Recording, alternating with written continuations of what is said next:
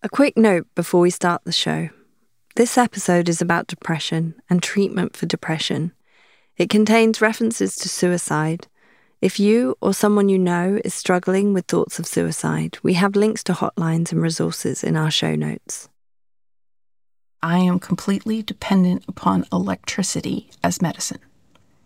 And there will never be a point in my life where I can, quote, go off the grid because I can never be without electricity for my own survival. Brandi Ellis calls herself a cyborg. She has an electrical implant in her brain. 12 years ago, before she got the implant, she often struggled with depression. She says it has made her feel more like herself. Brandi was first diagnosed with depression when she was 20. At that time, she slept 20 hours a day, and she cried often when she was awake, seemingly for no reason. So she saw a therapist and went on medication, and she felt better, like herself again. She consulted with her doctor and decided to stop taking medication. But a few years later, her symptoms came back. Starting back up with medication and therapy pulled her out of it. The depression lifted. This cycle went on for over a decade, but when she was 32, the depression came back, and this time it felt different. I wasn't sleepy. I was anxious, and I had insomnia, and I was less weepy and more cranky. She had assumed her depression would resolve like it had every other time, once she found the right combination of medication and therapy. But for 4 years, nothing helped. I tried over 24 different medications of every conceivable type, and that is not counting all the various dosages of those medications and all the various combinations of multiple medications. Meanwhile, she couldn't hold a job. She moved back home to Delray Beach, Florida, where her parents supported her financially. But not everyone in her life was so supportive. Some relatives told her that her depression was her own fault, that she was just being lazy. For the first time in her life, Brandi had thoughts of suicide. I had never understood what it meant to be suicidal in any of my previous depressive episodes, and I refer to it now as my brain tried to kill me, and I was trying to survive. As a last resort, Brandi's doctors suggested she try something called electroconvulsive therapy. It's a procedure where small amounts of electricity are sent through the brain to relieve mental health symptoms. It helped, but the relief she felt only lasted for a couple of weeks. Brandi's doctors said that in order to keep her symptoms at bay, she'd have to keep coming back in for treatment every month, indefinitely. And that was just something that I could not do forever. So it did look like I was going to be suffering like this for the rest of my life. And I didn't know how long I could survive that kind of life. Brandi's doctors said there was nothing left to try, but she wasn't ready to give up. She scoured the internet for other treatment options, and in an online mental health support group, she read about a clinical trial that seemed promising. Researchers at Emory University were studying a type of treatment called deep brain stimulation. She said she didn't have high hopes that it could help her, but she thought it might be worth doing anyway. I felt like I was going to do the brain surgery, and then it would not work, and I would still have this terminal depression, and I would eventually die rather than continue to suffer. But I thought that I could be a data point that helped people who came after me. I'm Lauren Aurora Hutchinson. I'm the director of the Ideas Lab at the Johns Hopkins Berman Institute of Bioethics. On today's show, we're talking about the revolutionary technology of deep brain stimulation, or DBS. DBS is a highly effective treatment for neurological conditions. In the rare instances that patients aren't responding to other types of treatment. But computer-based implants can change more about the brain than the disease they're meant to treat, which raises all kinds of ethical dilemmas. So when it comes to the possibility of altering our personalities by implanting electronics, where do we draw the line? Are we giving computers too much control over who we are when we allow them to alter fundamental human traits like our emotions? And if it's okay to change our moods, what about other things like our intelligence? From Pushkin Industries and the Johns Hopkins Berman Institute of Bioethics, this is Playing God.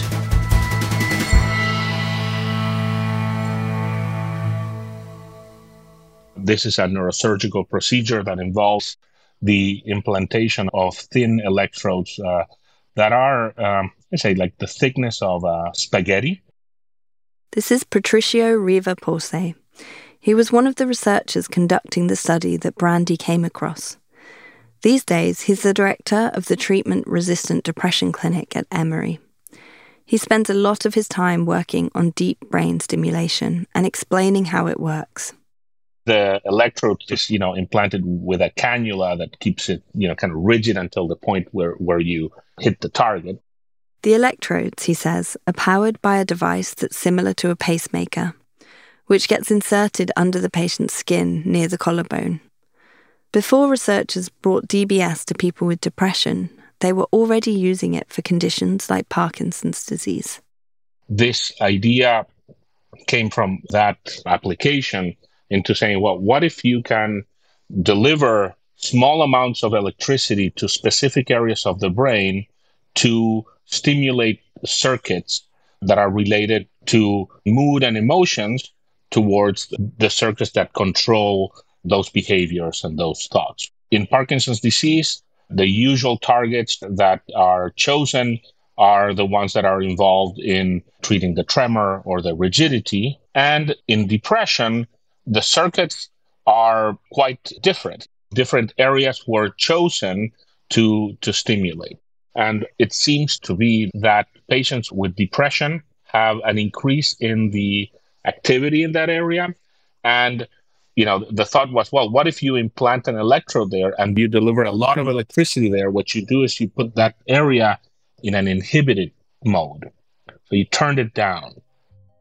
Patricio says that by the time Brandy came across his clinical trial, there was already some published research showing that his theory held promise. A small study showed that out of 6 initial patients, DBS helped 4 of them. After 6 months of treatment, they were no longer depressed. The satisfying aspect of deep brain stimulation and other implantable devices is that when patients get well, they stay well. That continuous delivery of small amounts of electricity, as simple as it may seem, it seems to be a treatment that is sustained over time. That's, I think, what is so hopeful about these implantable neuromodulation techniques. But he says the procedure comes with risks too, like brain hemorrhage or infection. It is brain surgery, after all. And then you have negative outcomes of what happens if treatment doesn't work, right? These are patients that are, very, very ill with depression for years. They have a much higher risk of suicide. And unfortunately, across the trials, there have been patients who have died of suicide. I have not seen patients who, because of the DBS, they attempted suicide. I think that we attribute the suicide, of course, as the ultimate negative outcome, but as a failure of the treatment of treating the illness that we want to treat, right? As if you were having a clinical trial that treats advanced cancer. If patients die of that cancer, you don't say that it's because of the treatment. All these things were explained to Brandy when she first contacted Patricio and the other researchers back in 2011. And none of it scared her off. In fact, almost the opposite. It sounds terrible, but I felt like the people who thought that I wasn't trying hard enough to get well would change their mind if they knew that I had had brain surgery trying to get well. Not everyone was convinced. To some of her family members, DBS didn't sound like medicine. It sounded like a shortcut, just turning her emotions over to the control of a computer. After a few appointments to determine whether she was a good candidate, Brandy was accepted to the clinical trial for DBS. She moved to Atlanta, where she'd need to live for at least a year. The surgery itself was exhausting. It was very long. So it starts way before dawn, and you go in and they give you a nice IV to keep you calm, and they start drilling a frame into your skull. The frame is temporary. It's just to stabilize the patient's head during the operation. Because for the first part of the surgery, Brandy would be wide awake. Then you go into the operating room and they bolt that frame to the operating table. And this way, you absolutely cannot move your brain, your head, any part of your upper body. The operating room was crowded with neurosurgeons and the research team. The surgeons started stimulating different points in the target region of Brandy's brain, trying to pinpoint where to place her implant. Each time they asked her if she felt anything, and at one point, she did. It felt like gravity decreased a little bit. Like my mass was less, I felt lighter, like more air came into my body. The surgeons put Brandy under anesthesia, placed the implant in that spot, and sewed her back up. The surgeons gave Brandy's body a few weeks to heal before turning on her device. By chance, that date happened to be the 11th of November, 2011. I thought 11/11/11 was an amazing day to become a cyborg. Cyborg, of course, is a science fiction term, not a medical one, but she likes the way it sounds. When the implant was initially turned on, Brandy didn't notice much of a change, but about 2 months later, she has what she calls her first good day. I was still very, very sick, still very, very depressed, but I could get out of bed and brush my teeth and maybe leave the house, and I didn't hate my existence. Slowly, Brandy started having more good days. 6 months after her device was switched on, she felt significantly better. By the time she'd had it on for 11 months, she no longer met the diagnostic criteria for clinical depression. I did my best to be very mindful about adding one thing back at a time. Getting a relationship. I met my partner then, and I started to be able to support myself and go on trips with friends and build a life again. Brandy's surgery was 12 years ago now, and she's still thriving. In that time, she's only felt depressed once, out of nowhere, about 2 years after the surgery. She'd started feeling weepy and exhausted, so she went to see her research team. They discovered that her device had had a minor electronic glitch, and it had turned itself off. And then realizing that was why was when the light switched. That was when I realized that this absolutely was what was responsible for my recovery, was this implant. This entire bonus life that I have, this sort of extra life from a video game that I got from this device, is the only reason that I am still alive today.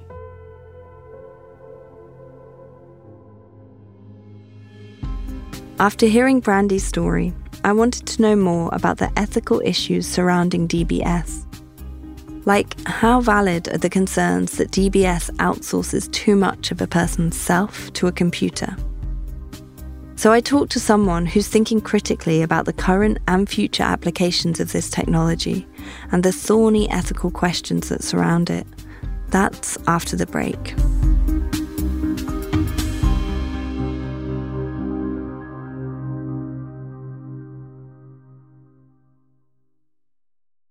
Karin Ramelfanger is a neuroscientist and ethics scholar. She's the founding director of the Institute of Neuroethics. She explores the potential trajectories of new technologies like DBS and the various ethical, medical, and legal ramifications. On a day-to-day basis, I'm exploring the ethical, legal, and social implications of new neuroscience. So I'm thinking about and trying to systematically address questions about how neuroscience might challenge our notions of identity, the kinds of world we want to live in our day-to-day life as we know it. Karen also happens to know Brandy Ellis, who we heard from earlier. They both get a lot of invites to speak to medical students and bioethicists about DBS, and sometimes end up on the same panel. I called Karen to get a better understanding of where the technology is today, where it's going, and what the ethical concerns are. While there are remarkable clinical effects tied to deep brain stimulation, there were some puzzling ethical tensions that came up around deep brain stimulation. And that was, for Parkinson's patients, there were a small number, and still are a small number of patients who experienced really identity kind of changing or perceived changes in personality and behaviors that they tied to the technology. So there were questions about who was actually the narrator of the life at that point. Was it the technology or was it the person? Was it some kind of combination? And the goal of the intervention at that time was to alleviate movement problems. And now we also are exploring brain technologies for intractable depression, mood disorders that can't be treated by anything else. In this case, some of those fundamental features of, one might argue those are personality features or ways that someone has learned to interact with the world for a long time with terrible suffering with depression, that maybe now we're actually using the deep brain stimulation to change those fundamental features of that person's life. So it's not a side effect, it's actually part of the treatment. So how do you manage some of the tensions in that space around ensuring that the person who is getting the treatment is in the driver's seat, that they are aware of the types of experiences they might have and their relationship with that technology might change over time? So would you say that deep brain stimulation could change who we are? It's a question that I explore. So I believe that all technologies that we create are really a social mirror for our fears, our aspirations, for the kind of world we want to live in. So in that way, you might ask if these kinds of technologies are tools for us to better become ourselves. Are they collaborators for becoming ourselves? Or in some cases, are some of these tools identities in their own right? So these are the types of questions I'm exploring. And you're involved in the ethical and legal approaches to these technologies. So who gets to decide, like, even if it matters, whether they change who we are? Who gets a say in that? Thus far, the conversation hasn't really involved a lot of the lived experience, the people who are actually using these technologies or might use them in the future. And in a way, we are all patients in waiting who may one day need these technologies for a variety of reasons. So a lot of these ethics conversations, and rightly so, they might emerge from scholars in the university. They're people who have close interactions with the research and the evolutions of it. And we start to see clinical researchers in those conversations as well. And then you start to see them kind of enter into the policymaker space. But there hasn't been a lot of room for people like Brandy Ellis, and that's a problem. And we don't have a good systematic approach for that. And so I think it's important to have formal platforms to give patients and those who have lived experience with the devices a voice. But right now, it's largely dictated by the people doing the research and the people who fund that research. Could you talk a bit about health equity and who so far gets access to these treatments? Deep brain stimulation requires a lot of expertise and specialized materials. You're not seeing this readily available and accessible most places, though. And in the US, I wouldn't say it's easy to get it. I mean, I think you'd need to go to a specialty center to get it, for example. And then you might not have places like low and middle income countries who have access to expertise or materials. And so what does consent mean in this context with this kind of technology? That's a good question, and it's something that ethicists think a lot about, especially with brain disorders and where cognitive capacity might be different due to disease or ability. So it's important first to note that consent is but one instrument of ensuring a patient's dignity, their agency in their care, and their right to health. So consent is not a perfect tool, and we should recognize that consent is also not a moment. It's an ongoing exercise where it shouldn't end when you sign a piece of paper. There should be an ongoing dialogue between the researcher and the participant in the study. I've actually listened to other patients talk about the way that they were evaluating the kind of risk was just, I already feel like I've got nothing left to live for. And if this can actually help me want to live again, then maybe. But maybe I don't even care at that point. So the task is to not have the patient decide on their own. So they should also have a family member involved who can help them deliberate. So there should be someone else present to help. In the case of some of these studies, a family member is required to also sign on to the study and be involved because it's very involved for these participants. They have to come back for many visits. It's time consuming. They need another perspective to also track day-to-day how that patient is progressing. And I'm curious, so we're talking about consent of the procedure, but what about consent when it comes to turning an implant off? Yeah, there was a case where an individual had a deep brain stimulator put in for Parkinson's disease. And they were one of the few cases that developed adverse effects of mania. And they ended up, while the stimulator was on, gambling, ruining their marriage. And the clinical team had to decide, should the person has two choices, this patient. This patient can keep the stimulator on. Their motor symptoms are fairly resolved, but they're living in such a way that basically they should be institutionalized because of their reckless behavior related to the mania. But if they had the device turned off, then the patient would be confined to a bed because they wouldn't be able to move around. So what should we do here? But the first step was the team needed to decide, were they going to ask the patient if he wanted the stimulator on or off when he was on or when he was off? So it was a very tricky situation. And they ended up asking the patient while he was off, thinking that this was his more authentic state of who he was. And when they asked the patient what he wanted to do with the stimulator off, he said he'd rather have it on. So he wanted it left on. And how common is it that deep brain stimulation has led to negative consequences of people's behavior? It's actually not that common. So there are a handful of cases that have been documented that ethicists and scholars have really focused on and written tons of papers. In fact, new ethicists cut their teeth on this type of case study. But in reality, there's not that many cases. But still, it's worth paying attention to because that's still one person's life who's dramatically changed in a way they didn't want. And you don't want that to happen again. Yeah, for sure. So I'm just curious, with these devices, when would you say that they cross over from being therapeutic to actually providing some kind of enhancement? The therapy enhancement line has always been a blurry one. This really does tie to the kind of a knee-jerk reaction of the notion of who has the right to change the human condition and society, who has the right to play God, as is the name of the series. Sometimes it's not the playing God part that people are worried about, it's the playing part.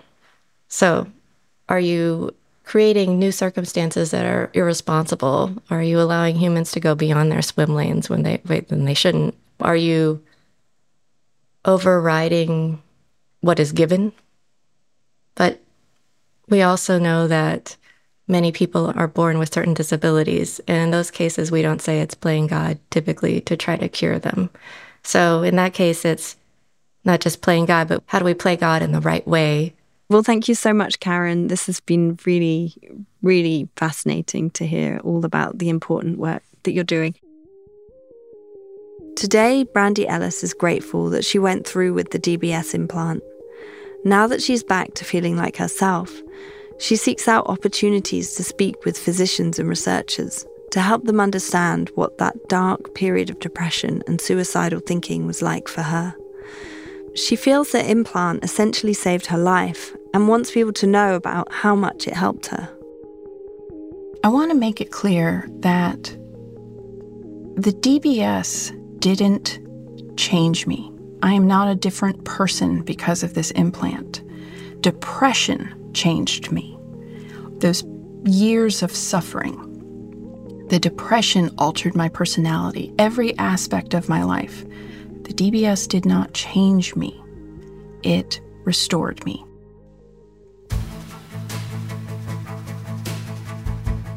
Next time on Playing God, an emerging category of drugs can cure debilitating and even fatal diseases.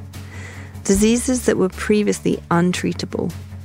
But often, these so-called miracle drugs can cost a fortune, as one mother learned when her child was diagnosed with a fatal disease.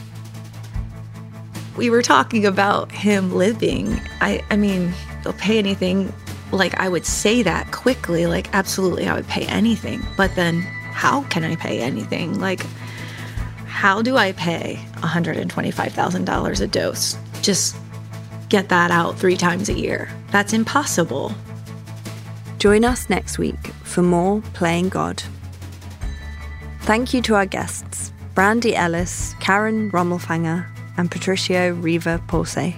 Playing God is a co-production of Pushkin Industries and the Johns Hopkins Berman Institute of Bioethics. Emily Vaughan is our lead producer. This episode was also produced by Sophie Crane and Lucy Sullivan. Our editors are Karen Shakurji and Kate Parkinson-Morgan. Mixing by Samir Sengupta. Theme music by Echo Mountain. Engineering support from Sarah Bruguer and Amanda K. Wang. Show art by Sean Carney. Fact-checking by David Zha and Arthur Gompertz. Our executive producer is Justine Lang. At the Johns Hopkins Berman Institute of Bioethics, our executive producers are Jeffrey Kahn and Anna Mastriani, working with Amelia Hood. Funding provided by the Greenwall Foundation. I'm Lauren Aurora Hutchinson. Come back next week for more Playing God.